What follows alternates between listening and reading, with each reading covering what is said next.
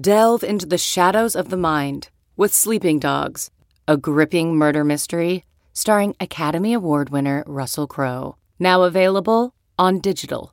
Crowe portrays an ex-homicide detective unraveling a brutal murder he can't recall. Uncovering secrets from his past, he learns a chilling truth. It's best to let sleeping dogs lie. Visit sleepingdogsmovie.com/Wondery to watch Sleeping Dogs, now on digital. That's sleepingdogsmovie.com/Wondery. CarMax is putting peace of mind back in car shopping by putting you in the driver's seat to find a ride that's right for you. Because at CarMax, we believe you shouldn't just settle for a car. You should love your car. That's why every car we sell is CarMax certified quality, so you can be sure with upfront pricing that's the same for every customer. So don't settle. Find love at first drive and start shopping now at CarMax.com. CarMax, the way car buying should be. Hello, and welcome to the Yahoo Fantasy Football Forecast Rookie Snapshot Series. This is episode 4. We're calling it Wild Cards, Best of the Rest, also a suitable title. I am here with Yahoo NFL Draft expert Eric Edholm. Eric, are you ready? The NFL Draft's in 1 week. I mean, nobody knows that better than you, obviously. Time doesn't matter a lot these days to me. I mean, my head's been sort of thrown in the blender a little bit, but yes, it matters to my editors. And so getting all my writing done before then will be exciting. Let me say it that way. Yeah. Oh, I understand that. I have many snapshots that are on a very interesting and strict schedule. Jason, yep. I know you're listening to this. You're the best. I love you. Don't worry about it. Okay. So that was a shout out to we have different bosses. Mine is named Jason. But this week, we've been getting some feedback. We did running backs. We did wide receivers. We did quarterbacks. But obviously, there are more than 15 prospects that are interesting in this year's draft. So we wanted to add another episode and discuss our favorite prospects across positions we haven't talked about this year. So we're going to talk about 4 and then end it with one of the biggest breakouts, Kyle Pitts. And I think that I'm interested to hear who you've comped him to, because it should be easier than it is. Yeah. He's. I guess when you're a unicorn, it's pretty hard to find comps. But I found a player that I think works pretty well for him. Good. Same with me. All right, but let's kick things off with a running back. We're going to discuss Chuba Hubbard out of Oklahoma State. Now, you think Oklahoma State, cool, but he's not from the South. He's not even from the States. He grew up in a suburb of Edmonton, which is in Alberta, Canada. So instead of wanting to play hockey, like the rest of his peers, he wanted to play football. He was also a world-class sprinter, which I mentioned because when we talk about his skill set, that is a piece of it. His sprinter's ability obviously comes through. He did place 4th overall in the 100-meter sprint, and that was in the 2015 Summer IAAF World Youth Championship. So a world-class sprinter. He got a bunch of offers everywhere from Alabama to Oregon, but he decided to go to Oklahoma State. He redshirted his first year, but really it wasn't until his redshirt sophomore season that he broke out, had a massive 2019, decided not to declare for the NFL draft, which might not have been the best strategy because in 2020, his number of touches, his efficiency both waned. So he's seen his draft stock drop a little bit from where it might have been had he declared a year ago. Do you agree with that? I think that's fair to say. Yeah, I mean, there were a lot of backs last year that I was frankly surprised. Najee Harris, Travis Etienne, and I would put Hubbard into that mix who didn't declare. And you thought to yourself, wow, this is going to be a loaded class in 2021. Hasn't exactly worked out that way. The first 2 guys, obviously very highly regarded. But Chuba, as you pointed out, not being as effective this past season, I think has definitely hurt his stock. I think he would have been a top 80 or 100 pick a year ago. Now that's in some doubt.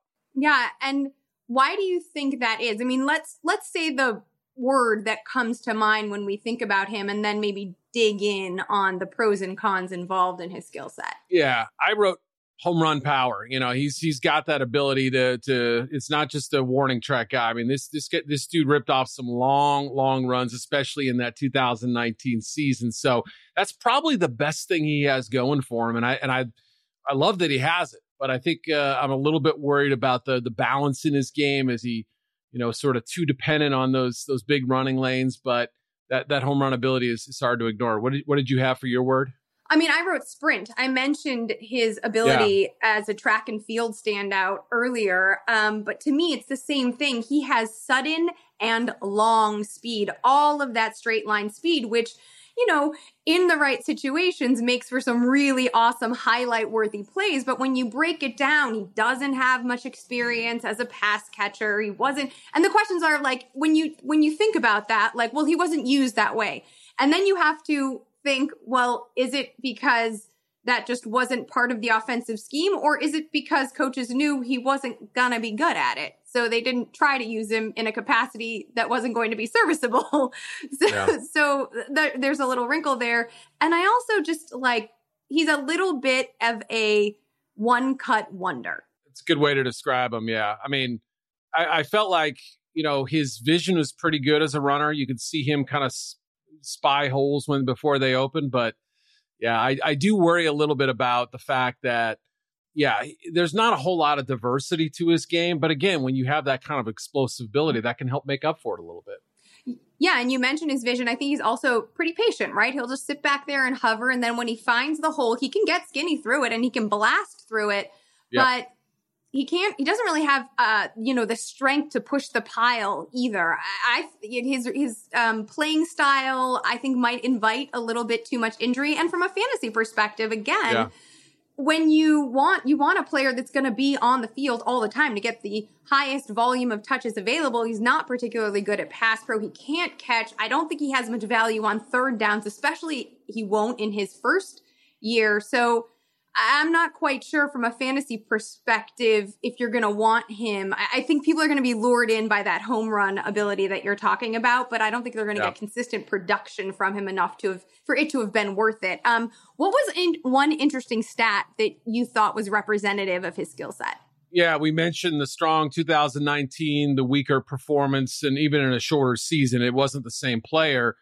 He had runs of 65, 75, 84, and 92 yards, all in different games, too. I mean, so this was spread out throughout the 2019 season. When I say home run power, that's what we're talking about. Last year, his long run was 32 yards. I mean, that's a pretty stark, comparison there for, a guy who's still played, I want to say 7 or 8 games last year. So, that's worrisome right there, that he seemed to lose a little bit of his juice. And part of it was because of an ankle injury that he suffered and kind of tried to play through a little bit and was in and out of the lineup there at the end of the season. But, part of it may have been the situation around him, perhaps. They were a heavy running team, but, he didn't always get those big plays. And also, when you have a 2,000-yard back coming back to school, opponents are going to gang up on the guy. So he clearly was an area of focus for some defenses. Yeah, that's a good point. I also just wanted to point out that he had 7 fumbles over the past 2 seasons. So there's a lot he needs to work on here. Yeah, there's some points of focus that need to be addressed. Overall, though, weighing the really, really good with the perhaps troublesome, where did you grade him overall? I gave him a grade of, I believe, 5.61. And again, for the uninitiated, if you're new to the series or haven't seen my write-ups at Yahoo Sports, I mean, that's basically, I think he's like my 150th overall player. And the definition for that grade range is he has contributor potential. So we're not talking about a day one starter. We're talking about somebody who could, in theory, be a year one contributor.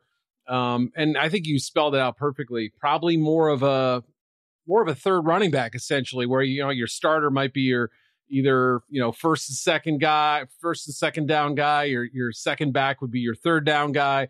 And your third running back may be the one who spells the first and second down carries. So, barring injury, I don't know that he would get those starting opportunities, and it's just a limiting factor. You mentioned the fumbles, the off season, some questions about the real diversity to his game. And that's why he comes in kind of middle of the pack towards the lower end. Who are the 2 running backs? I know that you have one comp, but I think you floated another one. Who are the 2 running backs that he reminded you of? Yeah, I mean, especially, you mentioned the fumbles, Devontae Booker, who was, I think, a mid-round pick of the Broncos and had a few flashes, but never really, He had some injuries too. That obviously was part of the equation. I think he's in New York now. But there's actually another Giants back who, the more I thought of it, the more I liked as sort of a comp. And that's Wayne Gallman, who at Clemson was a big stat producer, had some home run plays, operated in a very friendly offense. So it made sense that he would be productive. But really until last year after Saquon got hurt, Wayne Gallman was just a guy who was on the roster for a long time. And, he didn't look like a starter. He looked like somebody who was sort of struggling to find his role, and the offense certainly wasn't catered to what he did best, which, you can understand for a running back. You may not want to redesign the entire thing. So I see some similarities, not only between the career of Wayne Gallman, but also the talent. On certain days, maybe he's fantasy relevant. On many others, perhaps not. It doesn't bode well. My comp was Tevin Coleman, which I think is more generous than either of the two you floated out. And I would say Coleman, I was really comping off of the 2019 tape, if I'm being fully honest, right? From like most of his highlights. But what's interesting here is I say Tevin Coleman. That's obviously a Shanahan back from both Atlanta and San Francisco. Devonta Booker, you mentioned, just moved to New York. Wayne Gallman was there today. Thursday, breaking news. Wayne Gallman now signed by the 49ers. So return to Kyle Shanahan. I bring this like weird little triumvirate up because when we're about to discuss landing spot, I don't know where this kid's going to go. I have no idea. I mean, if there's no, if the comps in New York if he comes to a player in New York and there isn't a need there, or he comes to a player in San Francisco and there isn't a need there, I mean, you've got scouts on speed dial. So you tell me, because I have no idea where he'll end up. Yeah, and although, I wrote the Carolina Panthers down, and we'll get to them in a second, but you bring up a good point. I mean, the fact that the two guys that we just sort of brought up have those ties. What about the New York Jets? Mike LaFleur, Matt's brother, is now the OC there. I would say they could certainly use some firepower. I know we've mentioned the Jets for some other backs as possible landing spots. So I'm just, that's one of those things that if they don't address it in the first 2 or 3 rounds, I think you can get Hubbard in round 4 or 5. So the reason I brought up exactly the point. I mean, Anthony, that's exactly the point. That's why I'm hesitant, because I hope, for the love of all the Jets fans who are some of the loudest, let's say, on the social medias, I hope they don't wait until Chuba to get a running back, because I don't think he's going to go in the first 2, maybe 3 days. Yeah, right. I would say 4th, 5th, maybe even a 6th round pick. I mean, again, it's hard to say because the running back talent does seem to kind of drop off after a certain point. But if he were to land in New York, let's say, and, or I wouldn't say the Panthers because he'd be behind Christian McCaffrey, but the idea was that he could sort of complement what McCaffrey does well, and he took on such a heavy load at times before getting hurt. But in New York, if he's only battling with, some guys who have been, kind of journeymen and such, I wouldn't be shocked to see him carve out a little bit of a role. So it depends on his landing spot, but overall, I'm a little bearish on him, I'd say. I'd agree with that. And I, again, think from a fantasy perspective, with him limited to a 2-down role, I'm less excited about him in fantasy. I do imagine a situation, though, where he will win somebody some money in DFS, and I would watch those matchups, right? If I'm playing a head-to-head weekly matchup, there's a new conversation about Chuba than if I am drafting for redraft. I think in redraft, I'll probably ignore him unless maybe he lands with the Jets. But overall, especially in a default half-point PPR format, I want a player that's going to catch balls. So I'm with you. Yep. But speaking of a running back who's a really good pass catcher, that leads us perfectly to Demetric Felton. I don't actually know what position he plays. I don't even think he knows what position he plays. I believe he will be drafted as a wide receiver in the draft, but he has toggled between wide receiver and running back for the bulk of his career. Like, since before high school, throughout all of that time, he moved from wide receiver to running back his junior year at Great Oak High School. He was actually born in Memphis, but he was raised in Southern California. And then when he committed to UCLA, he reverted back to receiver, only really got some limited action via the slot. It wasn't until 2019 until, again, he started getting touches as a running back that his playing time felt a massive uptick. And really, it wasn't until Josh Kelly joined the Bolts backfield that he became the Bruins RB1. Now, we have to point out that Chip Kelly's system is a little bit different, and a player like Felton might be, more easily used as a weapon in an up-tempo spread offense like Chip Kelly's. But it was in 2020, this past season, that Felton really caught fire. And he also had 2 games, now albeit this was an abbreviated season, but he had 2 games over 30 carries apiece. The question is always like, can a kid with this size really handle the load? Again, abbreviated season, but 2 games back-to-back, over 30 carries apiece. And then he did show up really well, but as a wide receiver at the Senior Bowl. In fact, I believe he caught the first touchdown of the Senior Bowl. So he is a player that I think has a lot of this, especially new era NFL gadgetry around him. He said, in fact, that his favorite player in the league was Tavon Austin. Now, that's not the comp for me, but he certainly has leaned into his ability to be a bit of a Swiss Army knife. Yeah, you're right about that. I mean, my one word for him is confounding, in the sense that where do you play him? And I think you're right. I think the slot receiver spot is probably where he has the best chance to succeed. Doesn't have blazing speed. He ran a 4.6 at his pro day. His whole pro day workout was very disappointing. His 3-cone drill, which is sort of the lateral agility and quickness in the short area measurement, he ran like a 7.31. I mean, there were some offensive linemen who ran better times than that. Now, the tape, especially at the Senior Bowl practices, it really kind of opened my eyes as to how natural a pass receiver he was. And that kind of convinced me that, I thought maybe at one point he could be one of those sort of Patriots running backs where where you throw him a lot of passes and he gets a couple carries here and there, like a James White type of guy. But now I'm pretty sure that slot receiver is his best home. But he can do those other things, and it's kind of interesting. Yeah, I do find him interesting. My word was hybrid, because I think that's truly what he is. And I'll get into the fantasy take in a little bit, because I think for fantasy, he might be more intriguing than, IRL football. But first, I want to hear about a stat that you really thought was illuminating for him. Yeah, I mean, this past season, like you said, he was more of a running back, but when he did kind of play that combination role a little bit in more as a receiver in 2019, and also as a returner, he had 4 touchdowns on the season of 75 yards or longer. We were talking about Chuba Hubbard's home run potential. Despite not having those great pull-away wheels, he's got enough moves, enough field vision, enough sort of toughness. I thought he was surprisingly tough for a 190-pound guy to make people miss and make big plays. So there's something there, and it really is going to be fascinating. He ran back a couple of kickoffs. He had, I believe, a catch and a run on those 4 touchdowns. So he can take it the distance.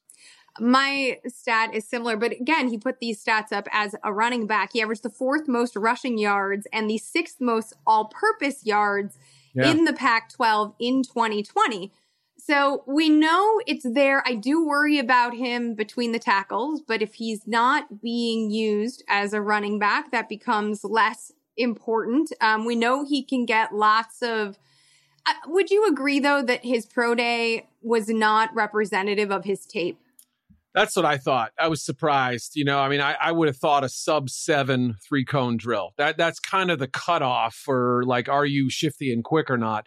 And for him to turn in a 7.31, it was honestly one of the most surprising individual metrics I've seen from all the pro days.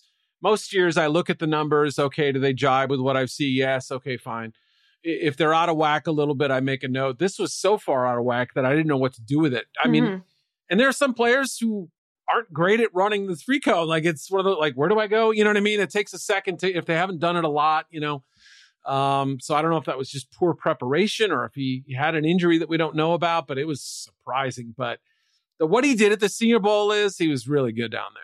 Yeah, I was just going to say, to me, the pro day numbers were especially confounding, if you will, coming off of his performance at the Senior Bowl. It didn't seem to make sense. And I think the thing that he does, maybe the testing numbers, the speed numbers weren't maybe the acceleration doesn't show up in that. That was because I think the thing that he does so well is that he just gets to it so fast. You know, he may not be a fast sprinter overall, but he can get to speed so quickly. And obviously that's partially because of his size. Yep. I also thought that his ball skills as a receiver were really, really good. And even the way that he stiff arms, he's not going to stiff arm like Marshawn Lynch or some power back, right? Like that's not the way, but he like has this, he like has this swat about him. Like he swats behind. And that to me like was a little detail that stuck out on tape because I was like, oh, I think he knows what he can do and who he is, which is showing up more and more in some of these prospects we're going to talk about today, because it's like, I'm not the guy who's going to plow over you, but I can swat you away. Yep. I don't know. I found that little piece illuminating, gave me a little bit more, made me feel a little bit better about the pro day numbers. Who though are you comping him to? Yeah, I mean, the guy who he sort of reminds me of, another player who was sort of shuttled back and forth between running back and wide receiver early in his career, is J.D. McKissic. It's a good one. From Washington. And I mean, he caught a bunch of balls last year, and he's sort of always been that strong receiver who can also run the football a little bit. I was going to take a slot guy, but I thought, the McKissic comp is almost too on the nose because of the backgrounds of both players. Now, he maybe have a little more natural ability than J.D. does, but we've seen some explosive moments from McKissic at times. And, he's had, but for the most part, he's sort of a reliable sort of third or fourth receiving option who you bring in and you're not going to ever really feature. So that's kind of who he reminded me of. But because McKissic had a little fantasy relevance at one point, I thought I got to stick with that one. But I like your comp too. I think, it's a good one. I mean, it's bold, but it's a good one.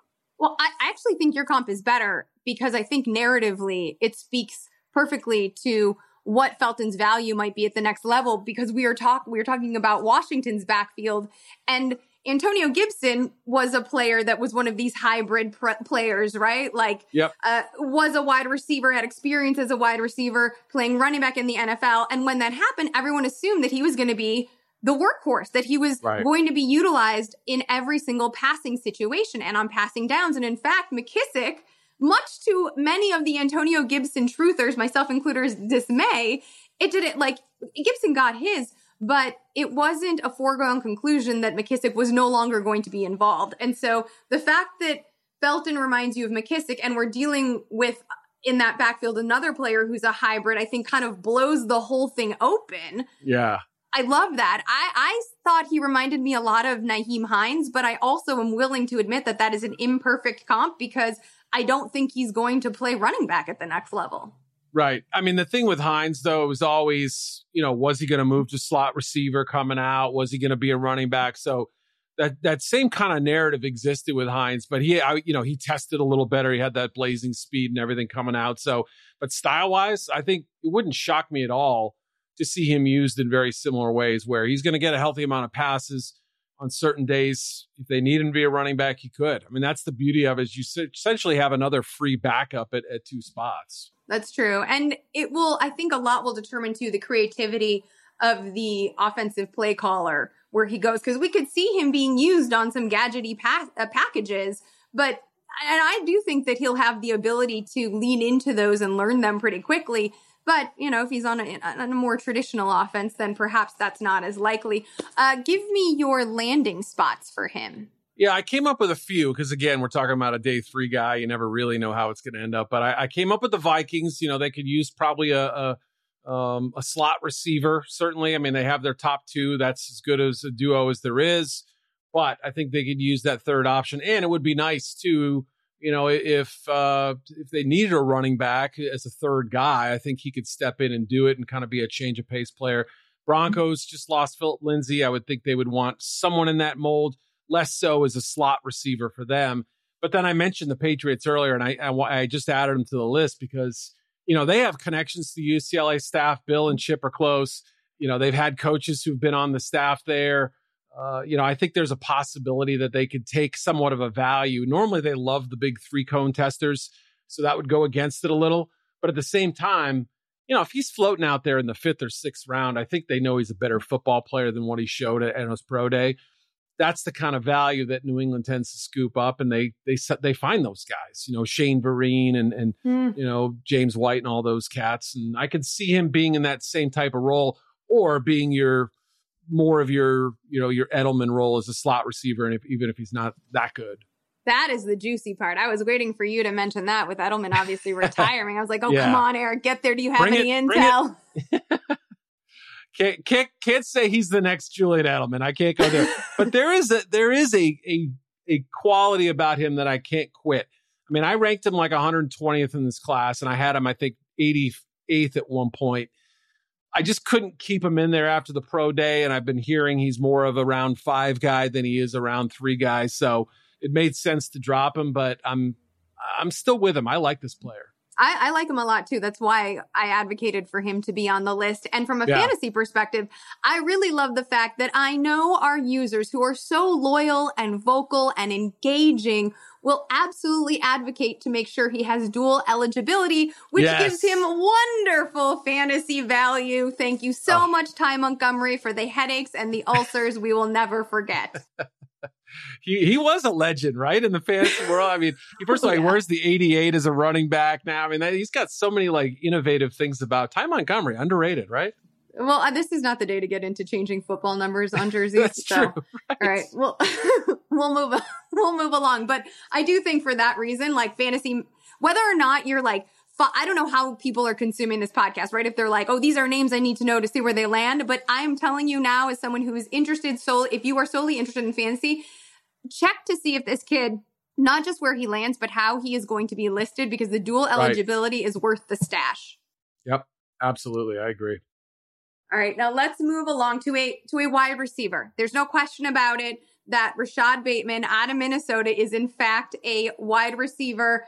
Interestingly, here's a fun fact. He lettered in basketball. That's not the interesting point. The interesting part of that is that his mom, LaShonda Cromer, played point guard in high school herself. She is a character, by the way. In a lot of the interviews I read, she said at one point that she was out he was in some peewee league, some peewee football youth league. And one of the coaches was like, oh, wow, that kid, like, I imagine his daddy is out there working with him every day. And she was like, excuse me? I'm out there working with him every day. She raised him by herself. And so I just wanted to give her a shout out because I thought that was like an awesome tidbit. And clearly she did well as a basketball star. He lettered in basketball, and you can see that basketball ability show up on his tape. He went to Minnesota. He made an immediate impact as a true freshman, started all 13 games in his first year at Minnesota. He also broke the Golden Gophers freshman records in receptions and receiving yards, scored 6 TDs along with that. In 2019, started all 13 games again, upped his productivity, only 9 more catches, by the way, but nearly doubled his yardage and number of scores to 11. Ended the year as a Biletnikoff Award finalist. In 2020, though, everybody had a crazy 2020. It is worth mentioning that he has been asthmatic since childhood. He contracted COVID-19 over the summer, had a scary bout with it, a rather trying battle. When the Big Ten decided they weren't going to play, he decided to opt out. Yep. Then when they reversed that decision and decided to have an abbreviated season, he opted back in. And then there was an outbreak in November within the locker room of the Golden Gophers. And so he didn't want to get it again. He was like, no, thank you. And so he opted out again. So it's, his 2020 numbers aren't really representative. Surely not of the prior 2 seasons, definitely not of his 2019 season, but also another one of these players who kind of got dinged because of 2020. Yeah. And yet, I mean, he averaged, like 90 yards a game. I mean, he was still productive. There was so much going on at Minnesota. And you mentioned a lot of the issues there. I thought he played heavy. I thought he looked a little overweight. I mean, he lost it. Yeah, it's so strange to me because he looked kind of sluggish out there, and he looked like he'd sort of, like I had 3 Thanksgivings straight in a row or something like that. I couldn't figure it out. He weighed fine at his pro day. He was actually pretty light. He was 190 pounds, I think. But, he still had 300-yard games. He still, had a really good game, I thought, against Iowa, except for the fumble, or the drops. I mean, not the fumbles, but Yeah, you're right. It pales in comparison to his 2019 tape when he was dynamic. He was often the best player on the field at times. He looked like a clear-cut, no doubt, first-round pick. And, you watch the way he tore up Purdue or Penn State. I'm trying to think of the other, Wisconsin. I mean, he really gave them a bad ride. So it was just like one game after another. He had a couple of duds, but 2019 tape, gets the greater than sign next to the 2020. And the results still weren't that bad. So I still like him quite a bit as a prospect. And what word would you use to describe him? Yeah, he's fluid. He's smooth. That's the fluid was the first word I wrote in one of my scouting reports when I was just sort of jotting down notes, because he's, in terms of just route running ability, I would say maybe Devontae Smith is first, and then Ja'Marr Chase. I actually take that back. I would say Bateman is a quote unquote better route runner than Ja'Marr Chase. Ja'Marr gets away with some stuff because, he's a little bit of a different animal. I think he's a little more physical and a little better athlete. But, just in terms of how smooth and clean they are, he doesn't round off his routes. He makes sharp cuts. He gets open. He separates despite, I know he ran a 4.41. To me, I don't think he plays quite that fast. So it really is the route running that helps get him open. Yeah, I love that you're mentioning this. The word I wanted to use to describe him was available, because I think he plays in a way that makes him consistently available to his quarterback, whether it's working back to the ball, whether it's via his catch radius, which does feel bigger than his 6 feet 190 would allow you to think. He's got the 2019 tape is full of those crazy one-handed grabs, Yep. And the precision of his route technique. The double moves are fire. And I think that he's just, you said Ja'Marr Chase is a different kind of animal because he's just more athletic. That to me is the problem with Bateman, is that he's not like a metrics maven. He's not some sort of measurables god. He's just kind of smart and good at what he does. He might be, this is coming to me, I'm sure he might be like the Mac Jones equivalent of wide receivers. He just kind of, he's smart, he's precise, and he wants to contribute and compete. And but the question is, without these like numbers, without the bigger size too, will he be more than a number 2 at the next level? Well, you know what? This debate, if we had blocked out the names or whatever, like you could have thought this was Calvin Ridley a few years ago. Like in the Ridley's pre-draft workouts, his 40 time was good. Everything else was fine. He's not a especially big guy. I'm not saying that's my comp for him, but I'm saying we could have had that discussion coming out with Calvin Ridley where, there was a lot of debate about, is he truly an elite athlete? He doesn't have the elite size. He had some drops his last year at Alabama. What exactly, is this a first round pick? And he ended up sliding. And I think, in a redraft of that year, he would have gone higher. So I think there's some overlap there as far as how they can win. And that doesn't always get reflected in some of the workout times or the height, weight, speed stuff. But Calvin Ridley was drafted as a number 2 initially and had the reps under one of the best ever to now be, I think, a wide receiver 1, so maybe it's progress. I think to me the reason I am willing to lean towards his ceiling is because, and here are some numbers that work in his favor. His breakout age is in the 94th percentile. And for those people listening who aren't familiar with breakout age, it represents an age when the wide receiver first achieves a dominator rating of at least 20%. Wide receivers who break out before age 19 are considered phenoms. His is 18.8. So he's still young. Yes, absolutely. Oh, I think there's a lot of sort of untapped ability and, he's 21 years old, but we're talking about a player who I think could be very good and kind of belie some of the size questions a little bit. You mentioned the body control, the competitiveness. There's a lot to like in him, but there's also enough trap doors there where I'm not, full blown mad in love. I'm not making him a top 20 prospect, but I've got him just outside that range, and I think for good reason. My interesting stat is it's kind of different than yours. It's almost like the consistency rating. Yeah, he had a couple games where he didn't put up monster yard totals and some where he went crazy, but 31 games in college, Liz, 31 games with at least one catch. That tells me something, right? From the day you step onto the team, you're part of the game plan. They're going to throw to you. That's impressive to me. He had more than half of those games, 16 of them had 5 or more grabs. So again, it just shows that they wanted, and they had Tyler Johnson, who, was a contributing receiver for the world champs this year. They had a couple of good running backs too, who were part of the mix there. PJ Fleck is a receiver, so he knows good talent. He knows how to coach him up. But this was on Bateman sort of grabbing that lead role, and there was no way they were going to go a game without throwing him at least 5, 6, 7 passes. I mean, so you said you wouldn't put him inside your top 20, but he's close. So where are you grading him overall? Yeah, I gave him a 6.0, and had he tested a little better, had he been a little bit bigger, that would have given him a first-round grade. 6.05 is my cutoff for round 1, and that puts him 28th overall. I only think I had 20 or 21 first-round grades this year. I can't remember off the top of my head, but the category is possible immediate starter. So I felt like he was good enough to not quite get that first-round grade, but good enough to be able to step in and possibly be a second or third wide receiver from Jump Street. So it's kind of right in that sweet spot in the middle there. And who are you comping him to then? It was a tough one. I couldn't quite figure out the exact guy I wanted, but he reminded me a little of Nelson Aguilar, who was this, maybe style-wise a little bit off on that one, but body frame is similar. Aguilar wins deep, even though he doesn't have blazing speed. I think his route running has really come out in the last few years. You've seen him turn into this, turn into a target that the Patriots would pay for. That's notable, but also sort of outplaying some bigger name guys in Las Vegas. So, that was the first one that I came up with, but I didn't love it. I'm sure there's a better one out there.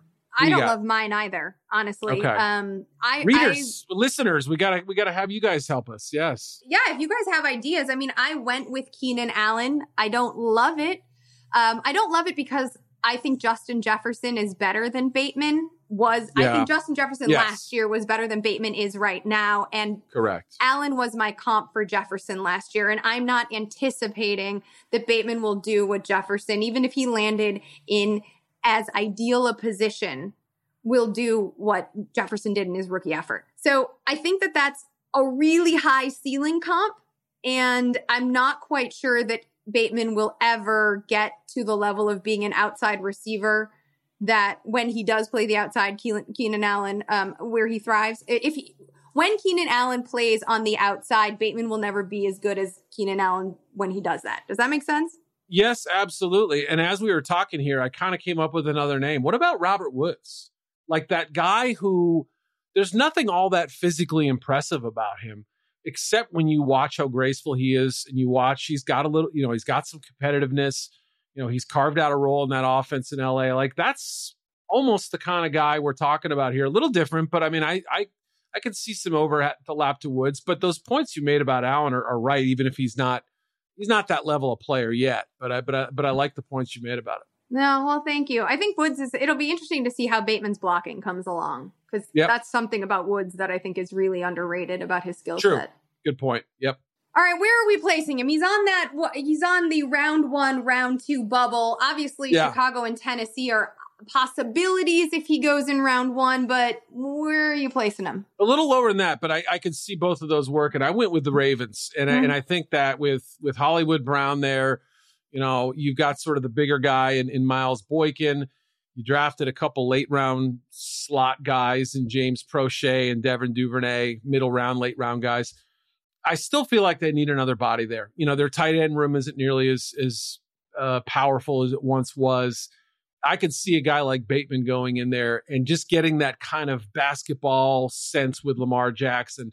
That's what I loved about. There were a handful of plays where Minnesota's quarterback Morgan would go off script and try to make something out of nothing. He's not that guy, but he tried it. And there was an intuitive sense in what Bateman did about coming back to the football, working his way back, that I said, I think this guy would work really well with a scrambling quarterback. So give him to Lamar Jackson and let him thrive there. I hadn't thought of that, to be honest. But the thing that as I said earlier, liked the most about Bateman was his ability to work back to his quarterback and be available. And that does seem like, because initially I was like, well, Duvernay is there and they, just drafted him. So he seemed to be the Willie Snead replacement in the slot. So do they really need another one? But I am hearing that. I think that's a great, now I'm going to be optimistic for that. It would work well there, I think. Yeah, I still believe Devin Duvernay is going to be a very good player for them, but Hollywood Brown has been up and down, injured, not available, unlike your guy, Bateman. So I could see it working pretty well. All right, let's talk about another slot receiver. Very different player, though, than Bateman. Elijah Moore out of Ole Miss. I love that he initially committed to Georgia, and then Ole Miss definitely had some recruiting issues because of the whole Freeze scandal. But Moore, after committing to Georgia, and he's like from South Florida, so that Georgia-Florida line to me is all sort of the same. And then in December of his senior year, he's like, nah, you know what? I am actually going to go to Ole Miss after all. And the first 2 years, that was a very run-heavy offense. And it obviously didn't work well because Lane Kiffin was hired in 2020. And that is when Moore caught fire.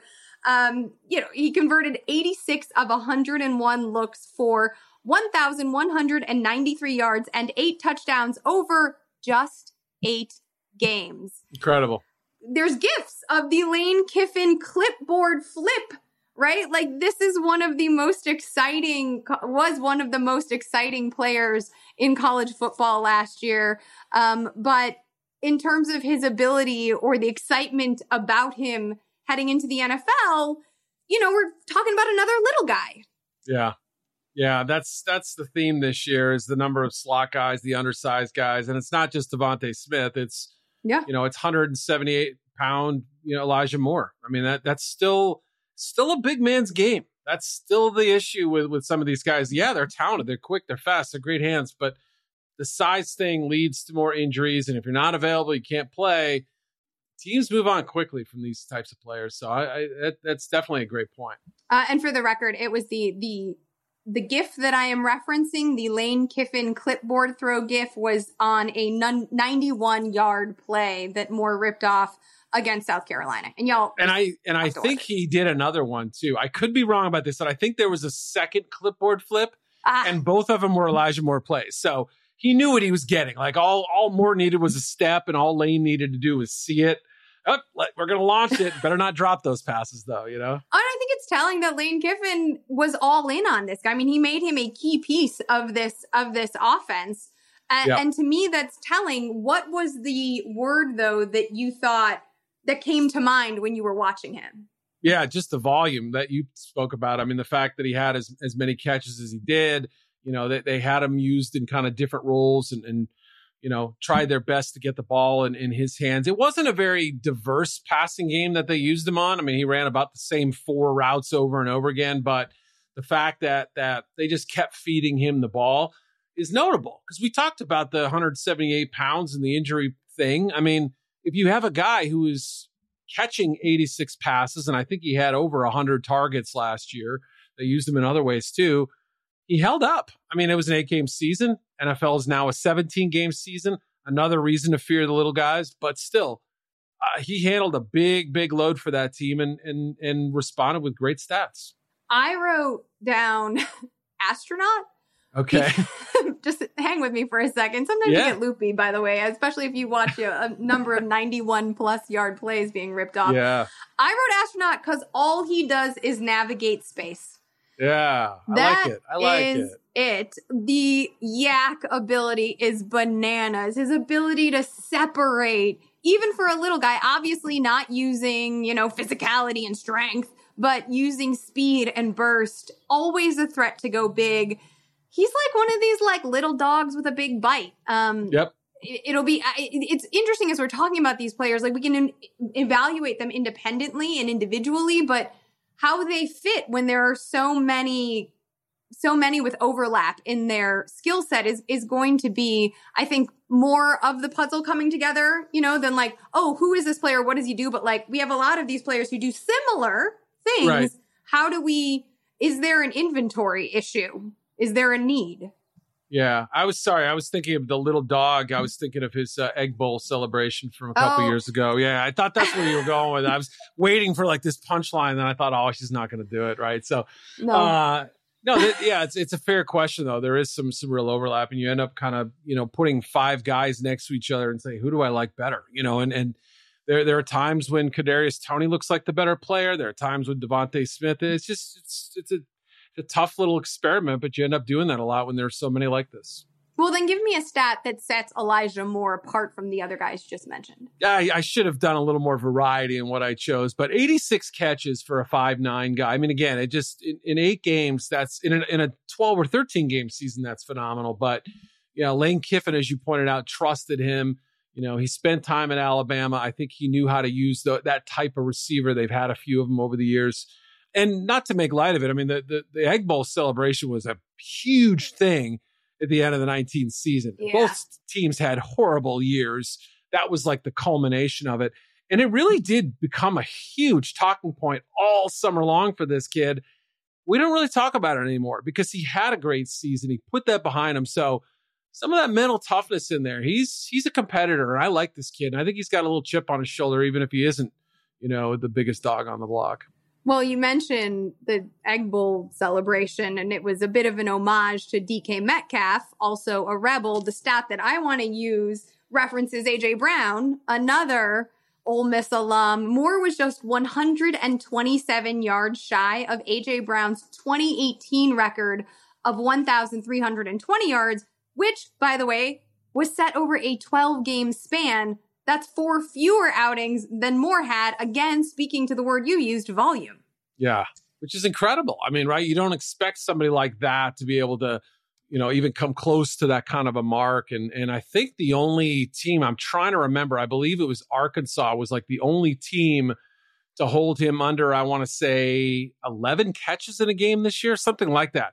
I mean, Arkansas, or no, it was Auburn. I believe it was Auburn. I take that back. Arkansas, he definitely had a big day against. So Auburn, he had 5 grabs for, 30 yards or whatever it was. Every other team, he went double digits in catches. He scored a slew of touchdowns at the end of the year.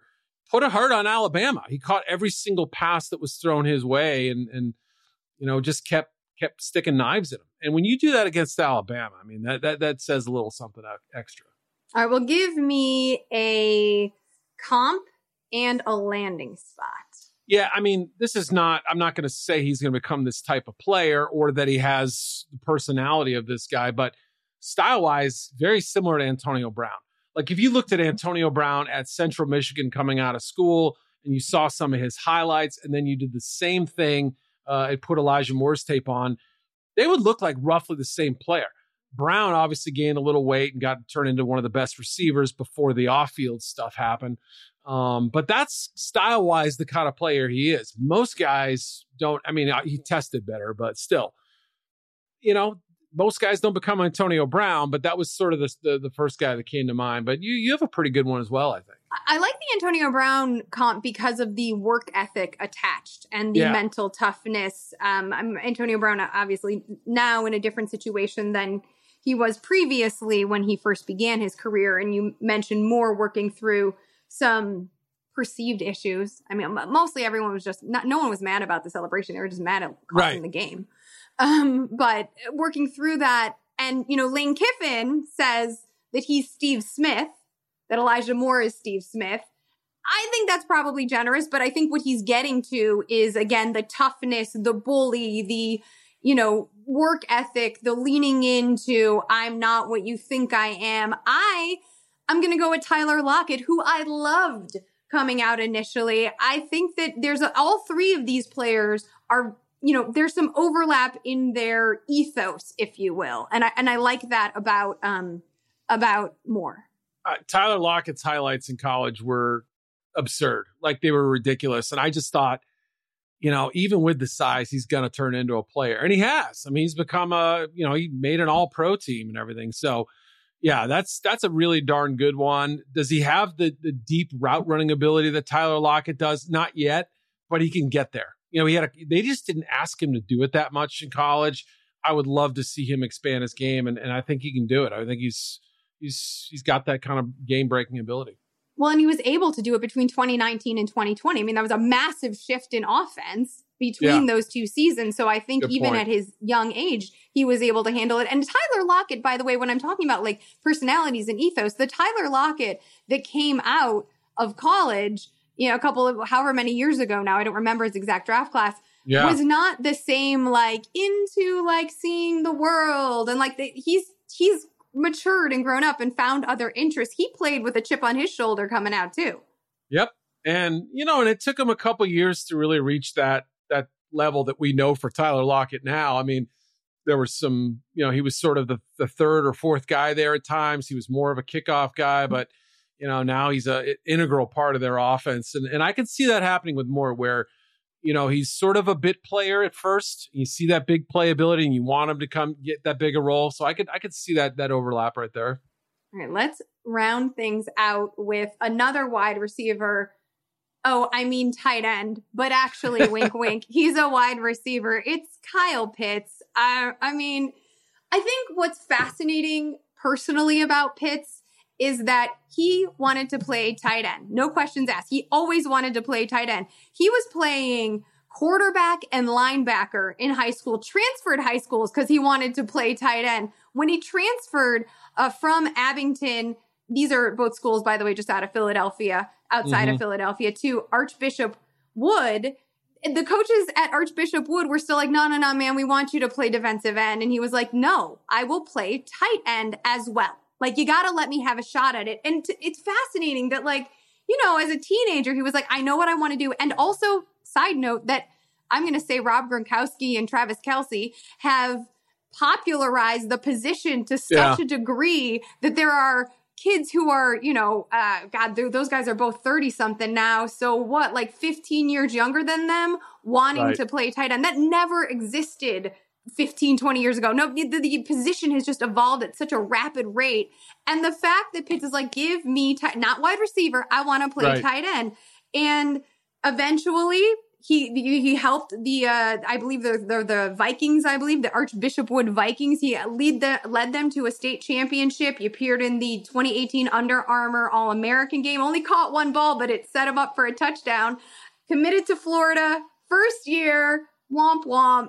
Not exciting. A reserve tight end, mostly playing on special teams. But this kid was like, I will play tight end. Yep. In that year, his first year in Gainesville, 3 catches, 73 yards. Okay, a touchdown, but 3 catches in the whole. That's it. I think he played it in 11 games. Yep. Then 2019 happened.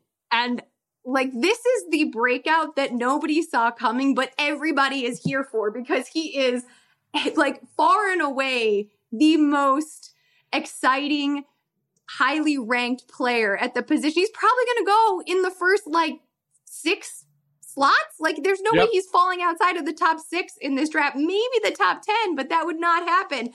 So what he has managed to do since high school to college, I mean, we don't have the time for me to rattle off all of the honors that he has been awarded with and all of the records that he broke in Florida.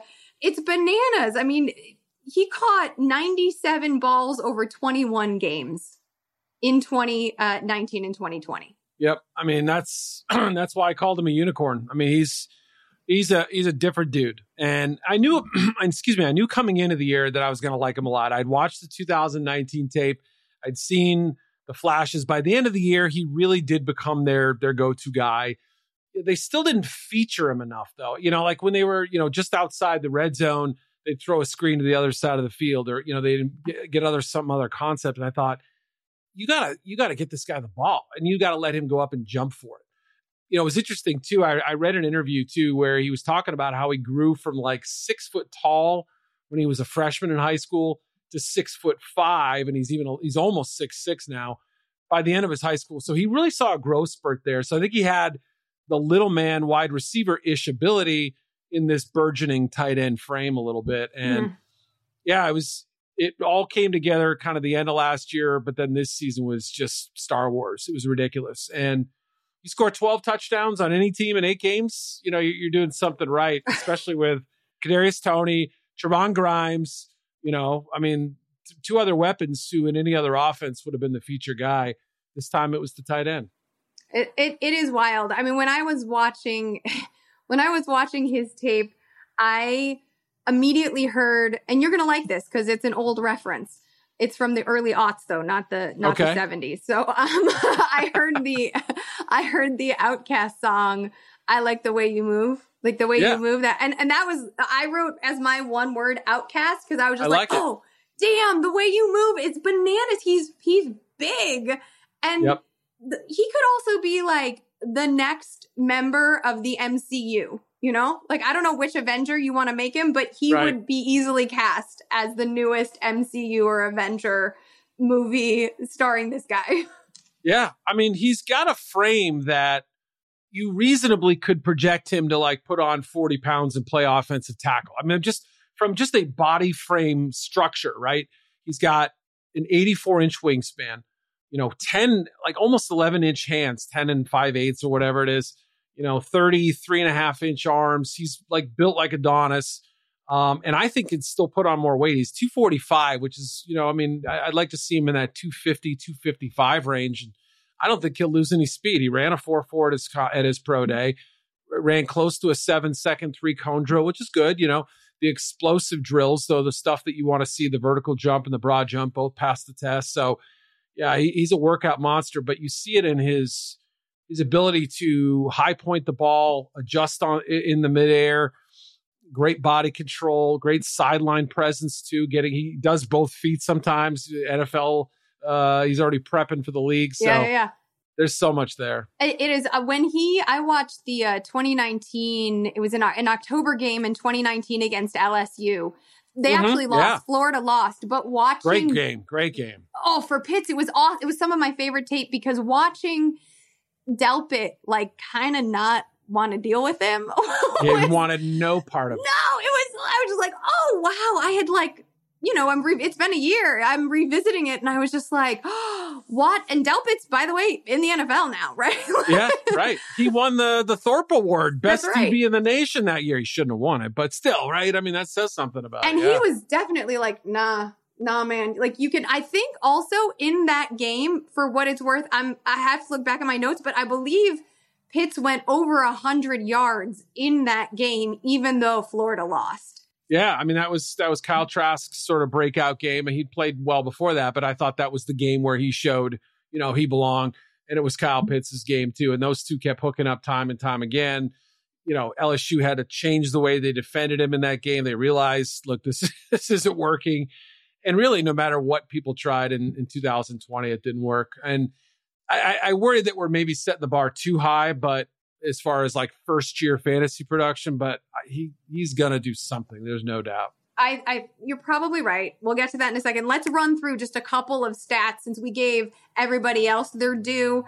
I'll go first. You mentioned him still like his growth spurt and him still potentially having the ability to grow into his body. And all of the awesome metrics his metrics are just bananas. He's 87th percentile spark athlete. Maybe that's not that, he's not past 90, but to me, again, the breakout age was incredible. 96th percentile breakout age of 18.9. That's great.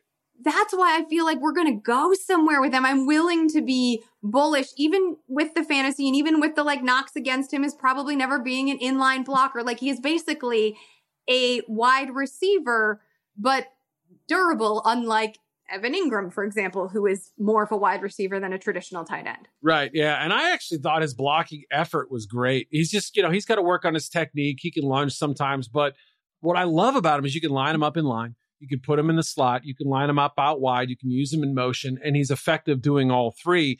And I think in time, he's going to develop into a good blocker. I really do. I think he's got the work ethic. They rave about him down there. They says he wants to be great.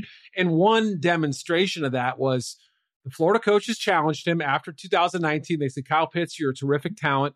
We're going to use you more, but you've got to stop dropping the football. So that brings me to my stat, which was in 2019 on 80 targets, he had 6 drops. That's a pretty high rate. 1 every 12 or so balls thrown his way. He boffed it. This year on only 66 targets, rather. Imagine scoring a touchdown every 5 passes you're throwing your way.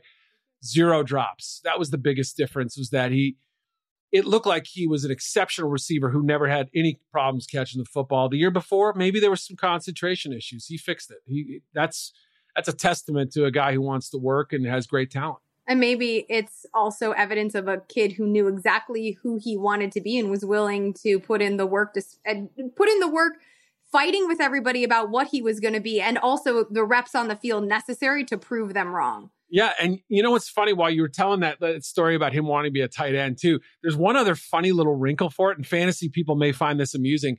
He wanted to be Eric Ebron. And unfortunately, right. I mean, I think Jared Cook was the other guy that he mentioned. I remember reading the story, and I believe it was those two because they were both kind of coming out around the same time. Ebron is a talent, no doubt about it. A little disappointing, I think, from a production standpoint. Cook is changing teams every 2 years, and sometimes he's hot, sometimes he's cold. I just thought the fantasy folks might find that a little amusing or a little bit frightening, one of the two.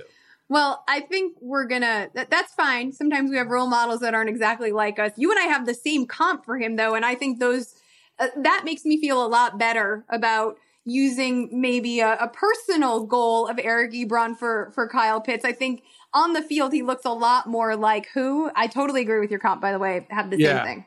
Darren Waller. I mean, if you look, all you did was look at his height and weight, or his height and length, I should say, you would land on Waller eventually because, the kid was always a freakish athlete. He was a college wide receiver who transitioned and put on weight to become a pro tight end. Had issues with substance abuse, took a while to get there. That's not the comp. The comp is the physical stature and the ability to turn into an elite receiver the last 2 years. Well, and the experience as a receiver, and something, I don't know if people know this regularly, but Pitts is required and I believe asked to split time between the tight ends and the receivers room at Florida. That's great. Yeah, I didn't even know that. That's a good little nugget there. That's awesome. So he's learning route refinement and all of the things that you would block tight ends naturally for. And that also is why I was like, he moves differently, but he's such a flipping mismatch. It's going to be so exciting to watch what he does. And I think we might see him ROI sooner than, like Noah Fant. I feel like he's on everybody's list every year. And it's taken him a minute. I would bet on Pitts returning on investment faster than Fant has yet to. But where do you think he will land and give this offense a massive opportunity and leg up? I'm starting to get, and part of it is what I think is actually going to happen, right? Mm-hmm. I mean, it would be amazing for him to go to Atlanta where you have Julio Jones, Calvin Ridley, Hayden Hurst, so, you go to this place where you're well insulated. They're not expecting you to catch 2 touchdowns a game from week 1. But it also makes sense too, because Matt Ryan, I think, loves the tight end position. He had Tony Gonzalez for years, right? I mean, he's got to imagine having 2 of them who can play and having 2 great wideouts, and they're expected to draft a running back at some point too to go with Mike Davis. So, I mean, it's hard to argue with that situation. And I think Atlanta's realizing they may not get the bonkers trade up. So I went with the kind of obvious choice. I think it makes sense. I mean, I said earlier, I don't see him falling outside of the top 6.